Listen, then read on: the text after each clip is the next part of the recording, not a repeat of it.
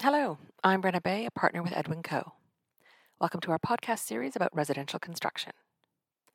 In these podcasts, we discuss matters which arise on residential construction projects. Numerous of the topics discussed in these podcasts are also covered in our guide entitled What to Know Before You Start Digging a Hole, which can be found on our website. I would highlight that the information within these podcasts is general guidance only and may not necessarily apply to your particular situation, since every construction project is different. Therefore, I strongly recommend that you seek professional advice before you undertake any sort of construction project or sign any appointments or contracts. In our last podcast, we began our discussion on defects. We briefly discussed retentions, talked about dealing with defects both at practical completion and during the defects liability period, and reviewed some practical tips for seeking to limit disputes over defects.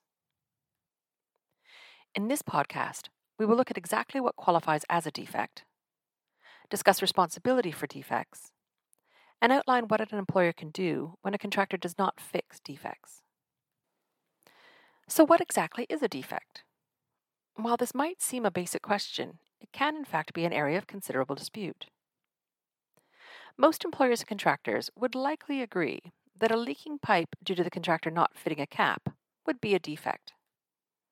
Some defects are obvious or detectable by inspection during either the works or the defects liability period, like the leaking pipe. These are patent defects. In contrast, latent defects are those which exist but are concealed and are not apparent until some time following practical completion, such as cracking to foundations due to inadequate design. But what if the contractor has used due skill and care, yet fails to meet the employer's specification? Let's say the contractor erects the brickwork correctly, but uses the wrong type of brick. Is this a defect? Generally, defective works are those which are not in accordance with what the contractor undertook to provide. Therefore, in the example of the brickwork, it would be a defect if the type of brick does not comply with the contractual specification. Having identified that there is a defect, the next query is who is responsible for the defect. This often depends on the type of contract you have with your contractor. You will recall that in Podcast 3, we discussed procurement routes.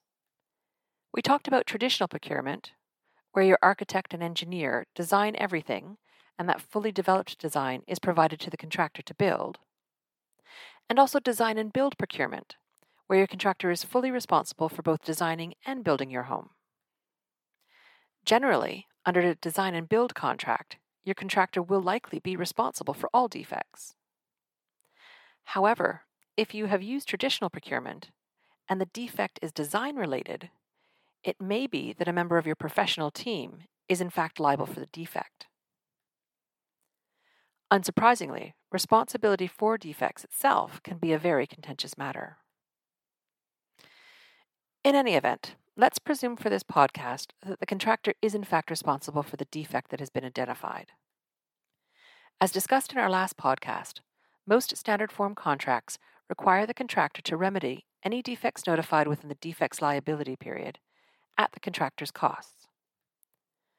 While after the end of the defects liability period, there is no contractual obligation on a contractor to return to remedy defects, it is always worth contacting the contractor to see whether it will fix any defects, since it might be easier and less costly for both parties for the contractor to come back to site and remedy defects. You may recall that in Podcast 6, we talked about latent defects insurance, or new build warranties. These typically provide cover for 10 years from the completion of a new built property. Often parties believe that after the end of the defects liability period, any claims for defects to a new home should be made under the latent defects insurance. However, such policies generally only provide cover for structural defects or defects in the building envelope. Accordingly, it is unlikely that you will be able to claim against the policy for defects of a non-structural nature.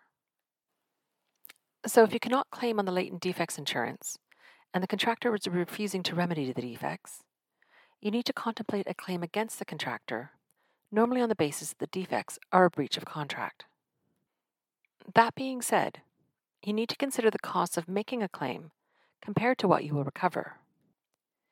In a successful action for breach of contract, the employer would normally be awarded the reasonable costs to repair the defective work and place the employer into the position it would have been if the work had been correctly carried out.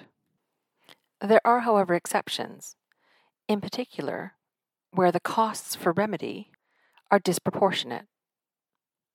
While the detailed requirements for a claim are beyond the scope of this podcast, it is important to note that there are numerous matters required to be addressed in order to bring a claim of this nature against a contractor, including reports from experts. As such, there can be quite a lot of upfront costs in order to bring a claim. Furthermore, even if you are successful, not only is it unlikely that you will recover all of your costs, you have to consider whether the contractor has sufficient assets or insurance to pay any compensation which you are awarded. On top of that, there is also the stress for dealing with any claim. So in this podcast, we've looked at what exactly qualifies as a defect, discussed responsibilities for defects, and considered an employer's option when a contractor does not fix defects. It is unlikely that defects can be eliminated, since by its very nature, construction involves designing and building a bespoke product. However, there are various strategies which can be used to help minimize disputes in resolving issues around defects. These include, first, undertaking detailed due diligence on a contractor prior to the commencement of a project. As you have heard me say on numerous occasions, entering into a proper written contract which clearly details the employer's requirements for the works, as well as the contractor's obligations thereunder, is imperative. During the course of the works, your professional team should regularly be inspecting the works, notifying the contractor of any defects, and getting these remedied prior to practical completion. The defects liability period should be of sufficient length, given the nature of the project, which for new homes should be a minimum of 12 months. And overall, good communication between the parties is key. I hope you've enjoyed this podcast and will join us again next time.